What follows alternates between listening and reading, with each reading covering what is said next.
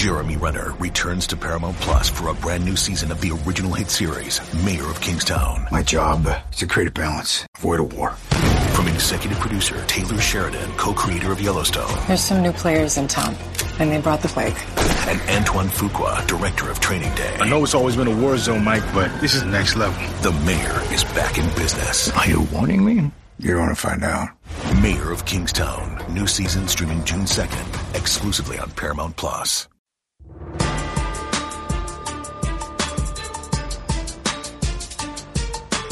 All right, what's going on? Welcome to Cannell and Bell, a separate edition. I am in New York City. It's always a little bit dicey with the Skype connection. We've tried this before, sometimes successfully, sometimes not. Fingers are crossed again. I hope we get to the whole show because we have an awesome show lined up for you. Our boy Emery Hunt's going to join us in just about 10 minutes, help us get the picks for the weekend. NBA action. We get to actually talk about something that happens on the court. We will address the China situation just a little bit as there has been some developments there. But my guy Zion went off. What does it mean? And we'll finish off the show with some fun stuff as always. But Raja, you were out yesterday and you missed me. So I went off on Richard Sherman. I said, this guy is just looking for attention. He threw a young quarterback under the bus when it was basically proven that Richard Sherman lied about this handshake diss. And so you know what Richard Sherman did? Apparently he's a huge fan of Cannell and Bell because I said he owed Baker Mayfield an apology. Guess what he did? He apologized. He actually apologized. And then you had Baker Mayfield responded to both Richard Sherman and Nick Bosa. Have a listen to Baker Mayfield. I know what I did, but that's, the one time the camera and something recording me is, gone in my favor. I respect him, who he is as a player. He's a great player, has been for a while. In no way did I mean it like that. I'm not worried about it. I know how I handled it, exactly what I did. It is what it is with you guys. People want to portray an image with me of who I am as a person. Care less. Well, I don't think Sherman's was a personal vendetta. He said what he said, but Bosa's, good for him. He had it premeditated. He's been thinking about that obviously for 2 years now. Yeah. So that's a long time to think about that loss. All right. So here's the deal with Baker Mayfield, Raj. I don't think he's very likable. And you can have this attitude of I'm going to do and say whatever I want. And what's interesting is I felt like an old man saying that. He needs to tighten it up and kind of be a little bit more humble. And I feel like it's old school versus new school. But I think the reality of the situation, what you're seeing across the league, is that other players are looking at Baker Mayfield saying, hold on a second, Rook. He still was just a rookie last year. They're saying before you go out and start talking all this trash and sign all these endorsements, you better do something first. And I think he's not the most well-liked player across the league because of some of his cockiness, which he's shown early in his career. You're 100% right. Watching that press conference, that's about as muted as he gets, kind of. He wasn't really abrasive with the media and in your face, and even still in those clips, he came off cocky and dismissive. Do you know what I mean?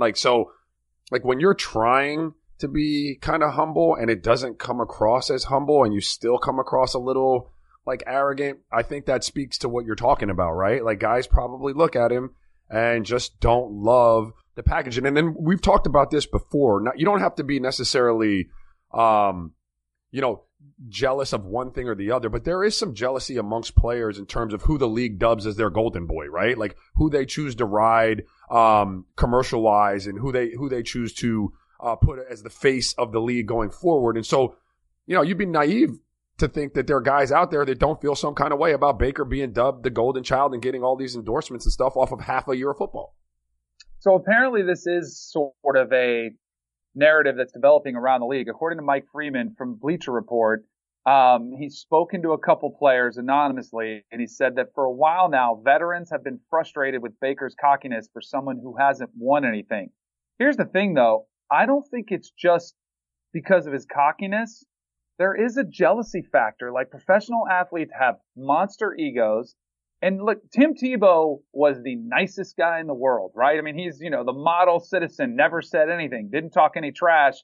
And yet I don't think he was well liked across the league because players looked at him and said, man, he gets all over SportsCenter. He gets a lot of advertising money. He makes a lot of money off the field. He hasn't played that great. And I think it made him unlikable to a lot of players in the league because they were jealous. And I think that has something to do with it, a Baker. But then because Tim Tebow wasn't, there was guys that were jealous and it was a little bit harder to dislike Tim Tebow. But if you give them any ounce of a reason not to like you, which I think Baker Mayfield has given you more than ample reasons to not like him, the human nature is going to come out and they're going to be like, hey, wait a second, this guy hasn't done anything, when it is really the ultimate job where you have to earn it. You can't just go, nothing is given to you in the NFL. And I think that's what players look at. They say, hold on a second. We're not going to just give him this title of, hey, this hot, young, new quarterback. He's got to actually do it for another year. And now that his play is suffering, I think players are kind of reveling in that. And Richard Sherman and Nick Bosa are just kind of the latest ones to do it. Yeah, listen, we talked about this before the season started. There were going to be a lot of guys lining up to get a shot at Baker Mayfield, whether that was an actual shot or just metaphorically speaking. They want to have an opportunity to make their statement when they play against him this year, and some of that is on Baker. And to your point, and the one I made before, some of it is jealousy. Guys have fought and scrapped and clawed for an entire career to get to a point where you may have an opportunity to be the face of a league going forward. And you feel, in some instances, that you've earned that. I know when I was a player, Danny, I was jealous of players, not superstars, because I never considered myself a star or a superstar. I was a journeyman player, but there were guys, and I'd look at my numbers versus their numbers and what I had accomplished versus, what they'd accomplished. And, they, for whatever reason, they get paid this and I get paid that. You can be happy and grateful for your career and still look at someone else and think, hey, man, I'm better than that. And that's just what it is, man. And you see it playing out again with Baker. And it doesn't help that his team has come out and not performed. And he hasn't been great himself. And that just adds fuel to the fire. It absolutely does. If it comes out there. So I think the thing that's more glaring about this piece that Mike Freeman wrote, because to me it was no surprise that guys are jealous of him and they're going to take their shots and they don't like him being cocky. There was a quote from a scout that said one of Baker Mayfield's biggest issues is that in college, he was one of the more athletic players in the field, and now he's not, which has made him primarily a pocket passer, which isn't his strength. I would push back on that scout because I don't think anybody thought Baker Mayfield was going to come in and run around in the NFL and make plays. I think he actually is a really exceptional, accurate passer from the pocket. He's just got to get better protection, right? I mean, he's got to get guys open a little bit better, and some of that relies on Freddie Kitchens. But I think the most obvious problem that they have right now is his offensive line. And some of these highlights you're showing, look at him. He always is trying to escape out to the outside of the pocket when he does, instead of stepping up. I think Baker Mayfield really needs to learn how to step up in the pocket, which is hard when there's a guard or center getting pushed into your lap. But I think that's more the problem. To me, I was never thinking that he would come in and be this guy that was going to run around like you're seeing Lamar Jackson. See, Lamar Jackson, I think his speed translated from college to the NFL. Baker's doesn't, but I don't think that means he's going to be a bust or he can't be good. He just has to get better protection up front. Yeah. First of all, Baker Mayfield wasn't the most athletic player on any college football field either. Let's be that's a ridiculous statement. Secondly, only because, I'm dealing with the son right now, and I hate to draw like a comparison, but he, obviously, he plays quarterback and he does not have a great offensive line. And so, I can now identify when a quarterback gets spooked, right? So my son is used to dropping back, hitting his back foot, looking for a split second and knowing that somebody's coming after him. So he's got to figure out, how to ad-lib now, right? But that's not every single time. That's like 85% of the time, right? And so where I see a similarity with Baker is he's just accustomed to that thing breaking down on him.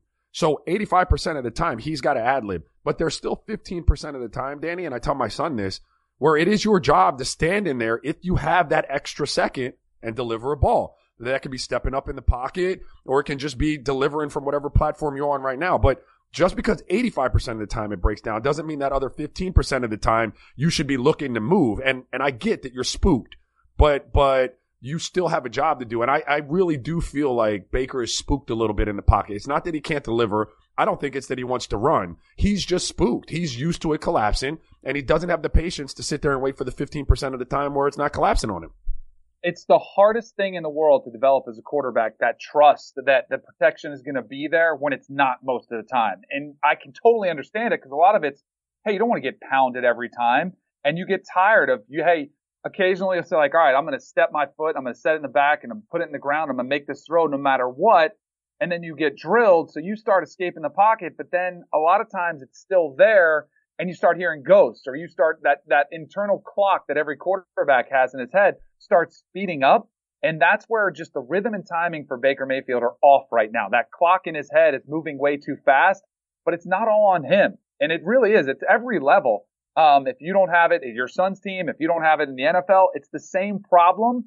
And it's really just, it's hard to get over. It's hard to overcome that. I think that's a very real situation that Baker Mayfield is dealing with. Let me ask you a question, just because, when you have that problem, like how much of an importance does the coaching play in, designing a passing game that doesn't? I watch the Browns, and again, I'm not a football coach, but I watch Baker sitting back there waiting. Like, he's got to leave the pocket. His receivers aren't even out of their breaks yet. I'm like, the routes take so long to develop. You got a bad offensive line. Most of the time, there's not even a back in the backfield with him to kind of pick up something. Like, how much of it falls on the coach's shoulders to have a passing game that identifies your weaknesses and kind of highlights some of the playmakers you have? Just get them the ball. A lot. And that's where I think Freddie Kitchens is getting exposed a little bit. His inability to make those adjustments to help Baker Mayfield. You can slide protections toward a team's best pass rusher. You can keep a tight end in and help him chip and help that tackle that he's next to. The running backs, before they go out in their routes, they can chip. So basically they'll get an elbow. And as that defensive end is coming up the field, as the running back is going out on his route, he'll give him a little shove just to throw him off, just a split second. We're talking about split seconds here. But if you don't make those slight adjustments, it's going to get worse and worse. And that's where I'm surprised it's taken this long for Freddie Kitchens to notice that. And I don't think it's going to get any easier anytime soon. So there's going to be a lot of pressure on this team, and they'll have to make those adjustments, or else it's going to be a really, really long year for the Browns. The Patriots are having a fantastic year. They're one of only 2 undefeated. I don't think we see that change when they play the Giants tonight on Thursday Night Football. The Giants they had some enthusiasm when they had Daniel Jones start, but they have the injury bug in a massive way, as Saquon Barkley still is not playing. Now Wayne Gallman, his backup's not playing. Evan Ingram is ruled out as well. This is the largest point spread in New York Giants history. They are a 17-point underdog going up to Foxborough. But you know what? I think the Patriots probably cover. I don't see a scenario where the New York Giants can mount any sort of, meaningful attack where it scares the Patriots. I think the Patriots will typically be okay, and they'll control this game. And, the bad news is I think it's probably going to be a boring Thursday night game that the Patriots win comfortably, and I think they go on there. Maybe Daniel Jones can run around a little bit. He is more mobile, but ultimately I don't think it's going to be a very close game. This episode is brought to you by Shopify. Whether you're selling a little or a lot, Shopify helps you do your thing, however you cha-ching. From the launch your online shop stage, all the way to the we just hit 1 million orders stage. No matter what stage you're in, Shopify's there to help you grow. Sign up for a $1 per month trial period at shopify.com/special offer, all lowercase.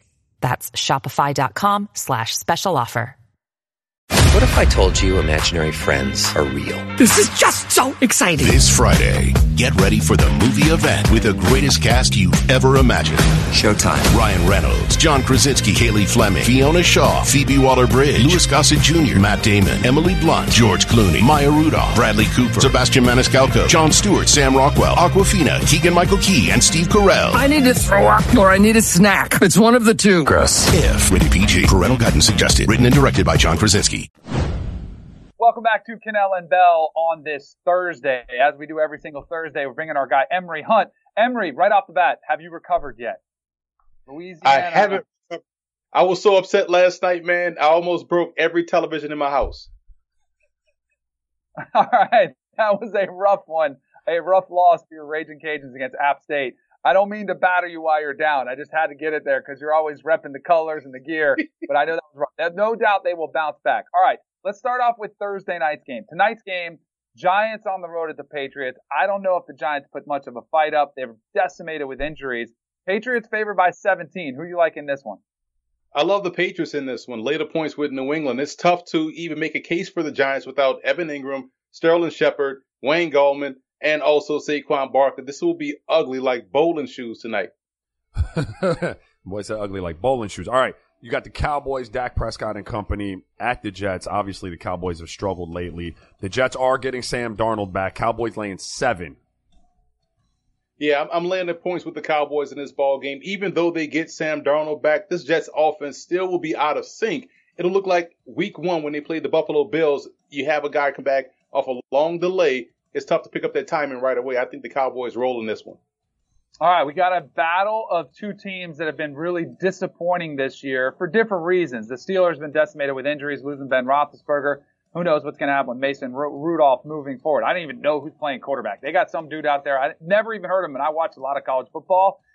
They're going on the road to play the Chargers in L.A. as a 7-point dog. Which way are you leaving in this one? See, I know a lot about that quarterback that's starting for Pittsburgh, Devlin Hodges, who played at Samford. I did the broadcast down at the Tropical Bowl last January, and he was a quarterback. He did a great job all week long, did well in the game, and has won the Walter Payton Award, which is the FCS equivalent to the Heisman Trophy, after breaking Steve McNair's all-time FCS passing record. And when he got in that ball game last week against Baltimore, yes, it's the Baltimore Ravens defense, but he showed confidence. He showed a willingness to throw the football deep down the field, and he took off a little bit with his legs to pick up a key first down to help put them in position to go into overtime. So I think this game will be a lot closer than people believe. So take the Steelers in the points. Okay. All right. Let's move over to college football. We have Georgia Tech at Duke plus 17.5 Georgia Tech. Everyone is looking at this number and thinking of Duke versus Virginia Tech, but not realizing Virginia Tech's defense is non-existent right now, which is tough to say. So I do believe Georgia Tech will keep this one close because at the end of the day, they'll figure things out offensively, but defensively, I think they've been sound. So take Georgia Tech in the points against Duke.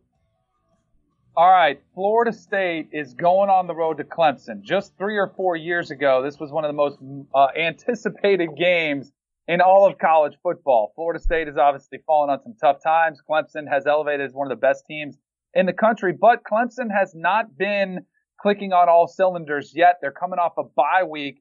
Florida State's starting James Blackman, but they said Alex Hornibrook is going to play as well. Clemson is close to a 4-touchdown favorite. Minus 27 is the number. Which side do you lean in here? Here's the thing. If Florida State just realizes that they can win this game or keep this game extremely close with Cam Akers and that running game against his defense, this will be a lot closer than what people think. But I do believe they'll try to make this thing a James Blackman, Alex Hornibrook versus Trevor Lawrence type game, which doesn't favor them. So I would say this will be a slow blowout. So later points with Clemson. All right, last game on the docket. We got UConn at Tulane. Tulane minus 34 at home.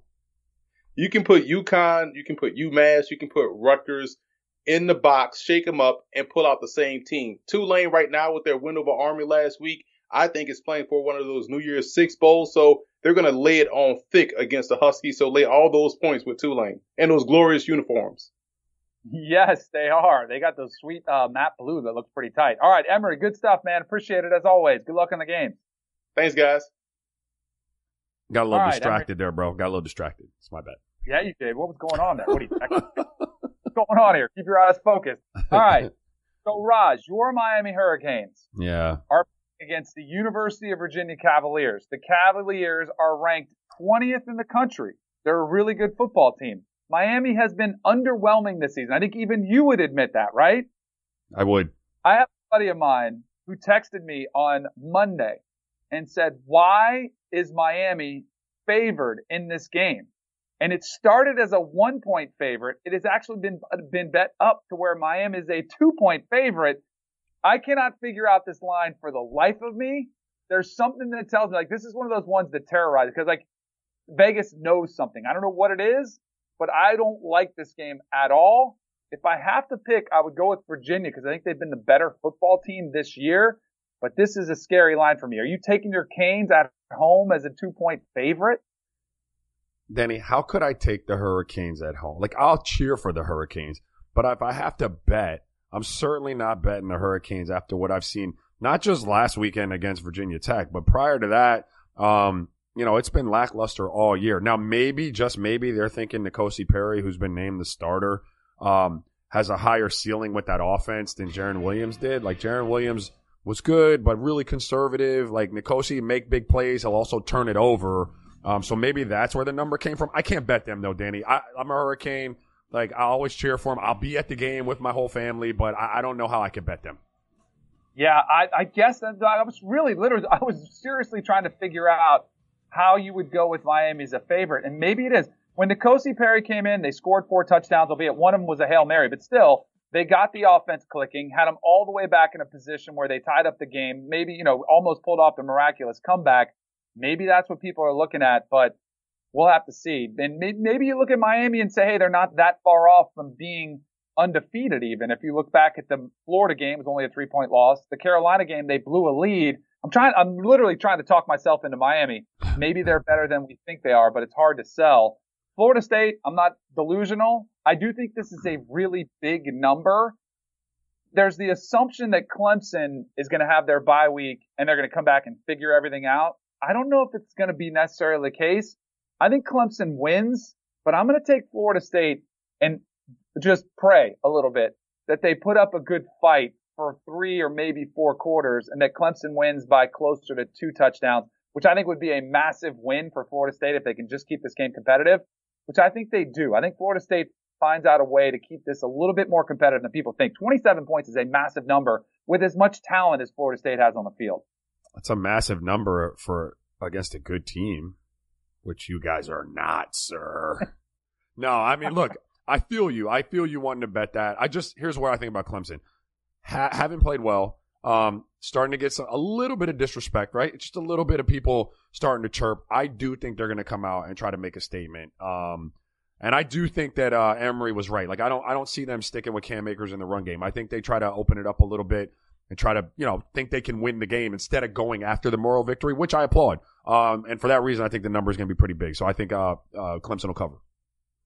All right, then let's move on to the Red River Shootout in Dallas, Texas. Great rivalry game. It's going to be at noon. I love waking up. We've actually been really spoiled. There have been some really good games at noon, which I love. I hate having to wait until the last minute, wait till the 8 o'clock primetime game. But you got Oklahoma as a 10.5-point favorite against Texas.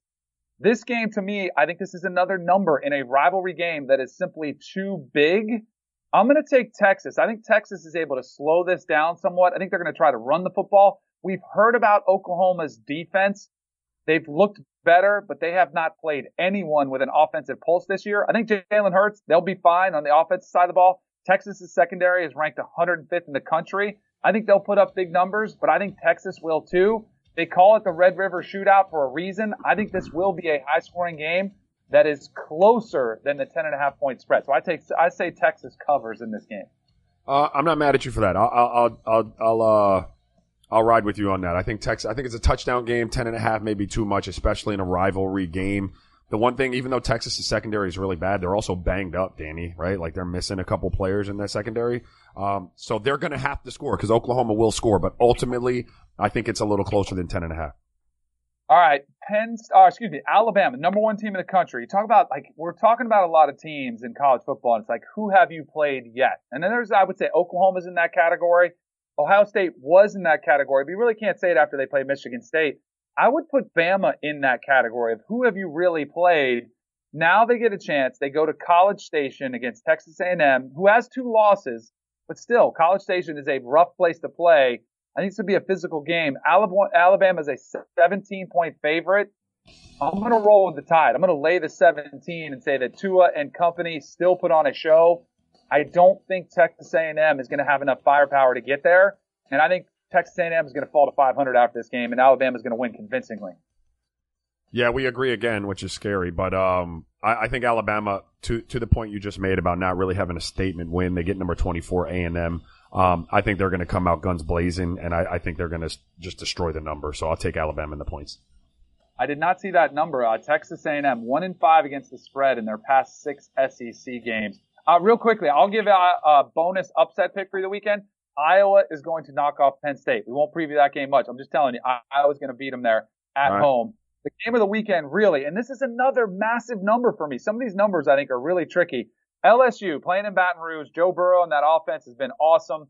Playing their first defense that's really going to test them. The Florida Gators go to town.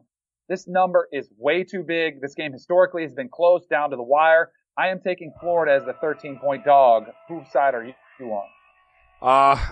I'm riding with you again, Danny. I don't know who wins this game, but I think it's going to be a come down to the end field goal type of situation. So I will take Florida in those points. I just hope it really lives up to the hype, though, because I'm excited about this one. Me too. I think it's going to be a great game, great atmosphere for sure in prime time. That crowd is going to be ruckus for sure. Welcome back to Cannell and Bell. The NBA has been the source of a global controversy here with what's unfolding with China and the NBA as Daryl Morey's 7-word tweet. I remind you, 7 words he tweeted out have caused one of the biggest messes that Adam Silver has had to deal with in his tenure as the commissioner of the NBA. I felt like this is a no-win situation for Adam Silver. I think he's doing his best. He's getting kicked while he's down from people that have criticized the NBA, saying you need to take a stronger stance against China. China, on the other hand, is kind of taking control of this, saying, hold on a second. We don't think you just saying, hey, Daryl Morey has free speech in the U.S. That's not enough. They have been upset about it, and there was a lot of concern. Would the game take place between the Lakers and Nets this morning, which is actually 7:30 p.m. over there, with 7:30 a.m. here? Ultimately, the game did tip off, but the NBA spokesman informed reporters there would be no media availability of any kind for any player or Commissioner Silver's previously scheduled pregame press conference, which was canceled. Chinese flags were distributed outside. Before the starting lineups were announced, there was no singing of either national anthem, nor not the Star-Spangled Banner or the Chinese March of the Volunteers.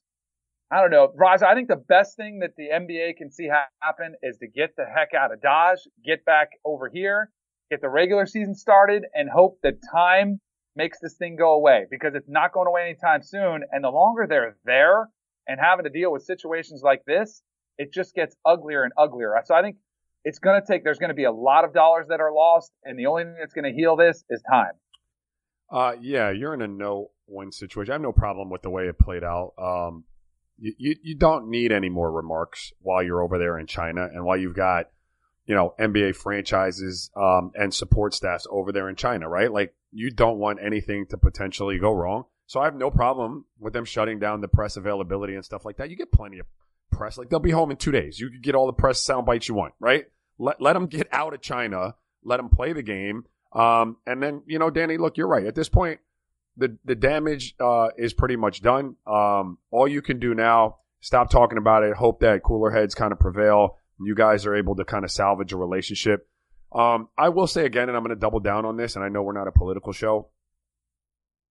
For everyone that has like this major beef with NBA players not standing up to China, and their beef would be because these guys have a voice nationally here in the U.S. when it comes to social matters, I would again say to you that those issues that they champion for here in the United States are their issues. They are our issues. They're our country's issues. They're things that they feel on a day-to-day basis. And so they will stand up and say that. They have the right to do that in this country. Those are things that affect them. They're things that affect their family members. While the Chinese government, I'm not getting into whether or not it's their job to say that they support it or not. It's not their country, though. Like, do you know what I mean, Danny? And that's what I would say. That would be the only difference. Now, the NBA and all the politics and the billions of dollars that come with China, I'm not in the NBA anymore. I have no vested interest in that. I would just say, though, that it's a difference between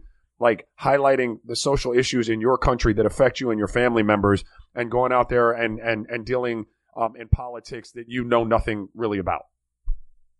I hear what you're saying. Here's the only pushback I would give you is that the NBA has really positioned itself as this politically active, outspoken league. Like, hey, we don't care about the money. We're going to go out there and we're going to be more than an athlete. We're going to be activists. We're going to be out there in the community, which is all good things. But it does take away from their overall perception when they all of a sudden, when there's billions of dollars at stake, all of a sudden they get quiet. Even though it's international, there are some pretty egregious, human rights violations that take place where you would say, hey, wouldn't it just be basic human decency? You would say, maybe that's not a good idea. And they have really tiptoed around it. Like, they have not said anything. Steph Curry was on the record yesterday saying, hey, I don't know about Chinese history. And he's right. I mean, I don't either. Neither do you. But they have really kind of, tiptoed around this. And for them to get shut up by China before this game, I just think it takes a little bit away from their legacy of this group of players. And even the players themselves have criticized Michael Jordan and players before them for saying, hey, they put money above doing the right thing. And they wouldn't go out there and say anything politically because they wanted the money, when really this is probably what this is all about. It is protecting billions of dollars, which I don't blame them. I would, if I was an NBA player and James Harden has a $200 million contract with Adidas.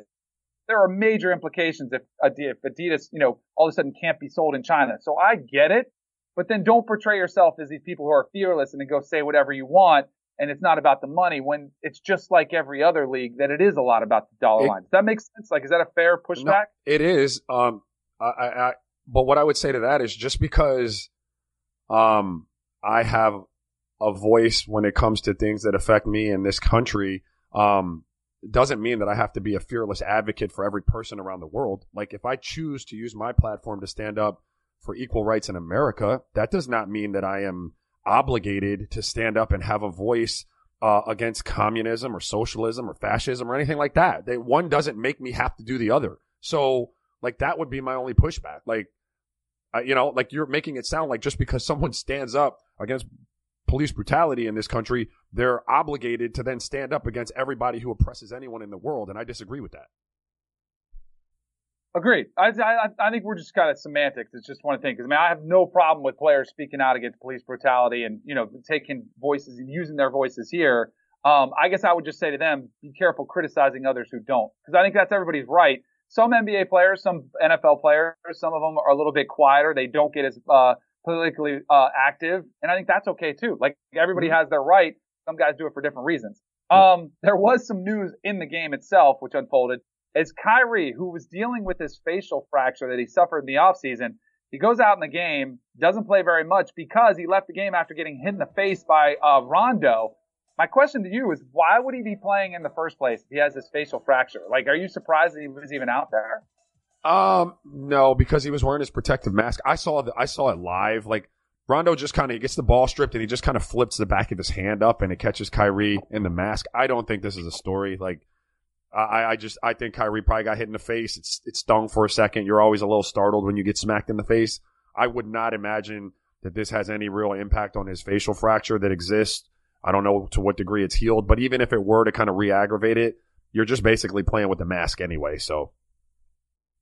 So I think too, it would be a case where if it was the regular season, he probably can keep playing, right? That's where I look at this. Was originally like, why is he playing in this situation? And then he gets it bumped just a little bit and it was overly precautious, which I totally understand at this point in the season. Like, get him out of there. But if this is playoffs or something, you're crazy. He's definitely going to continue that play.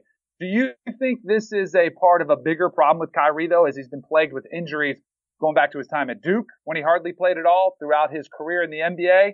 There aren't many seasons you could point at and say, hey, he gave us a full season there. Is this a bigger problem for Kyrie? I don't know. I don't have the answer. His track record, certainly has a lot of injuries on it.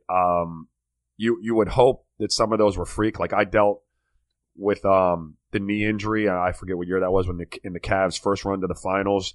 When the kneecap, he had the fracture in it. I think that was an old skateboarding accident. The doctor said that it existed. Like, that's a freak thing. That's not something that necessarily you could account for. So there's some of that.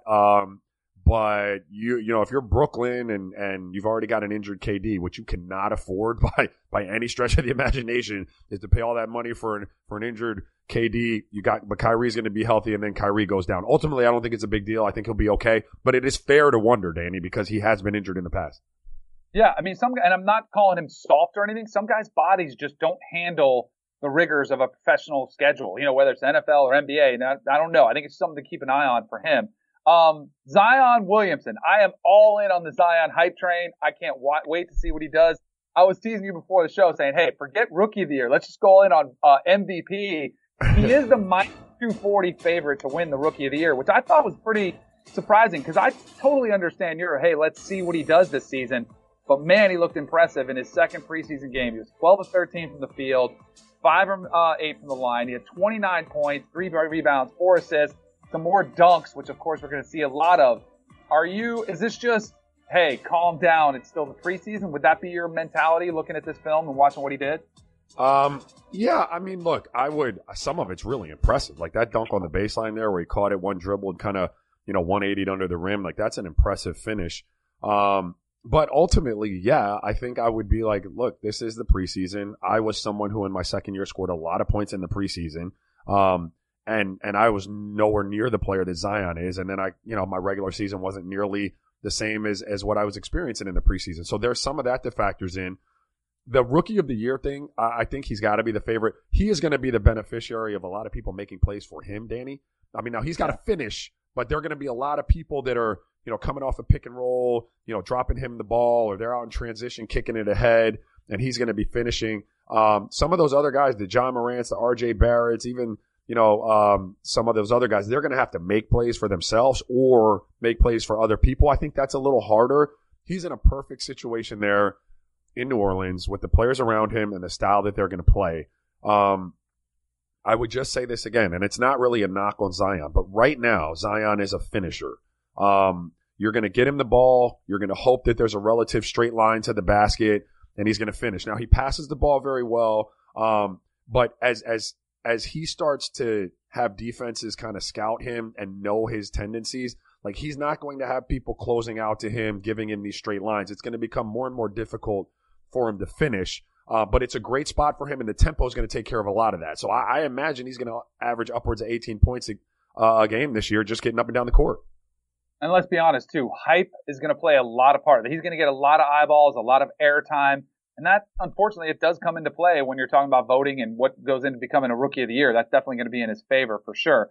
A couple weeks ago, his height came out. People were like, oh, my gosh, he's only 6'6".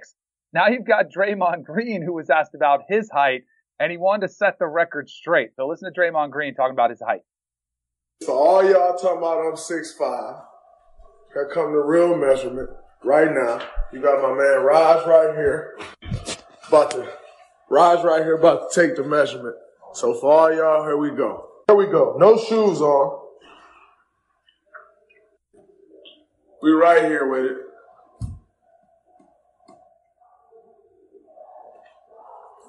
"78 inches, 6'6". The caption there said best 6'5" center ever. Barkley was probably 6'5".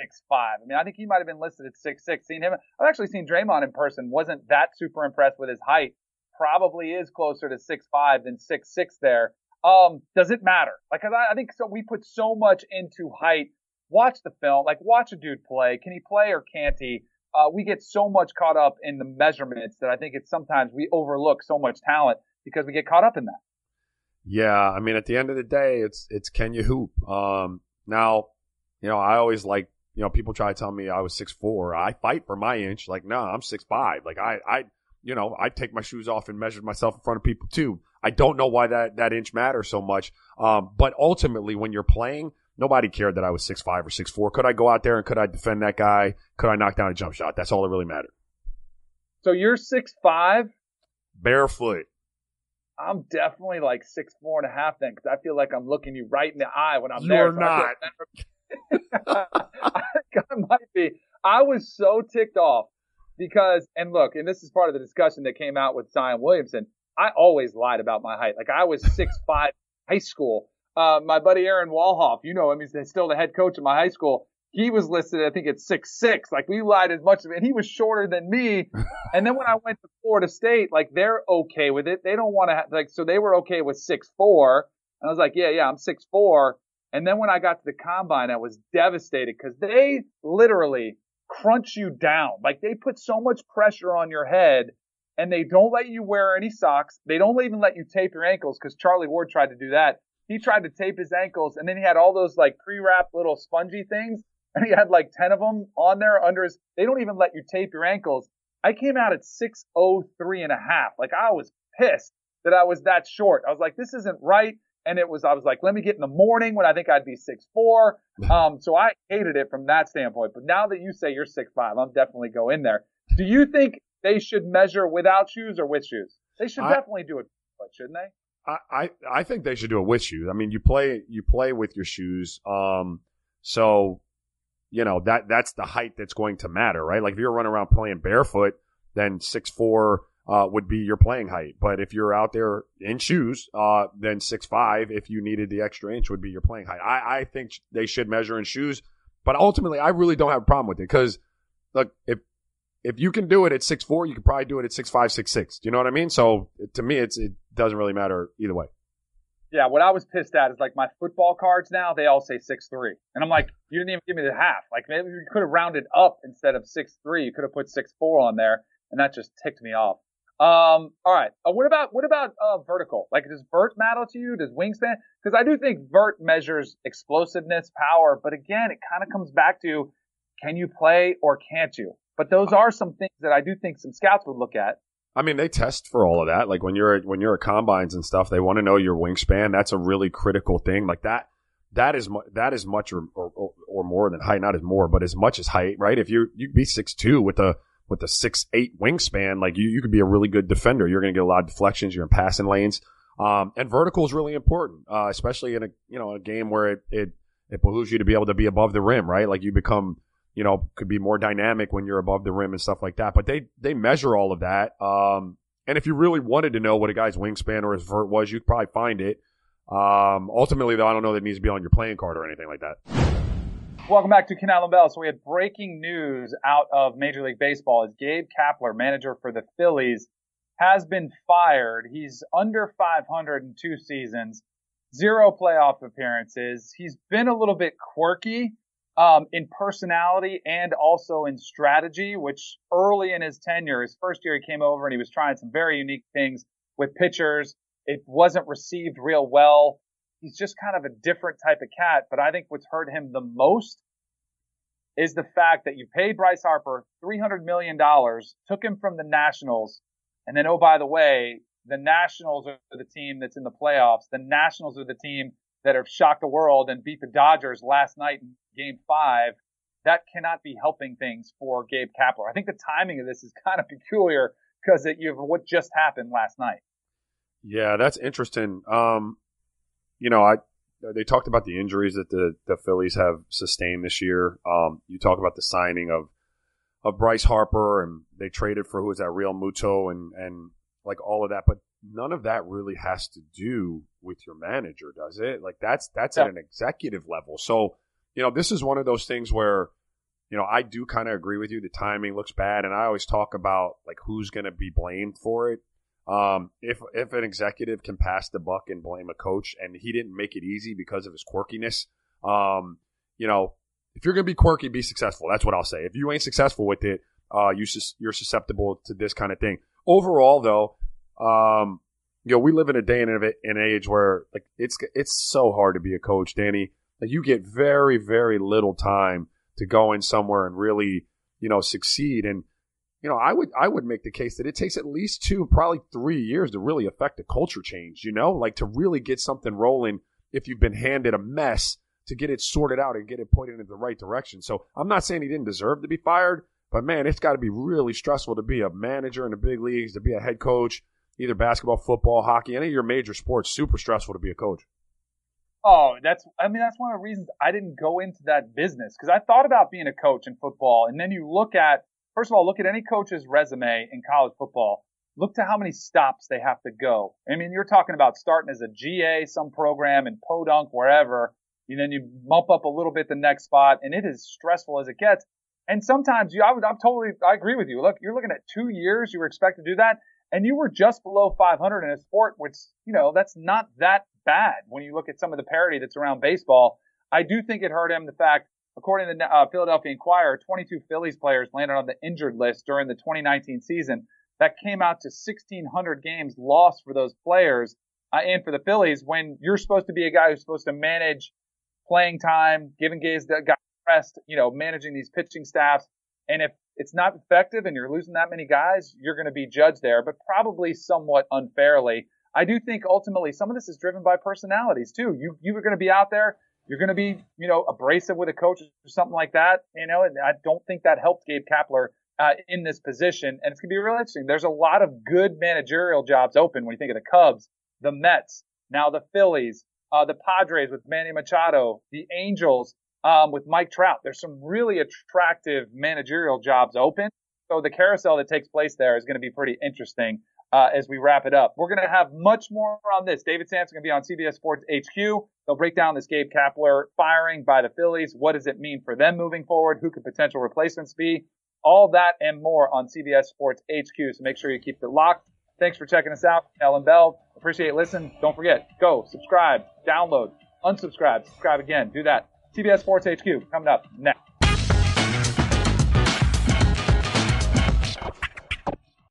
Paramount Plus and the National Park Foundation present A Mountain of Zen.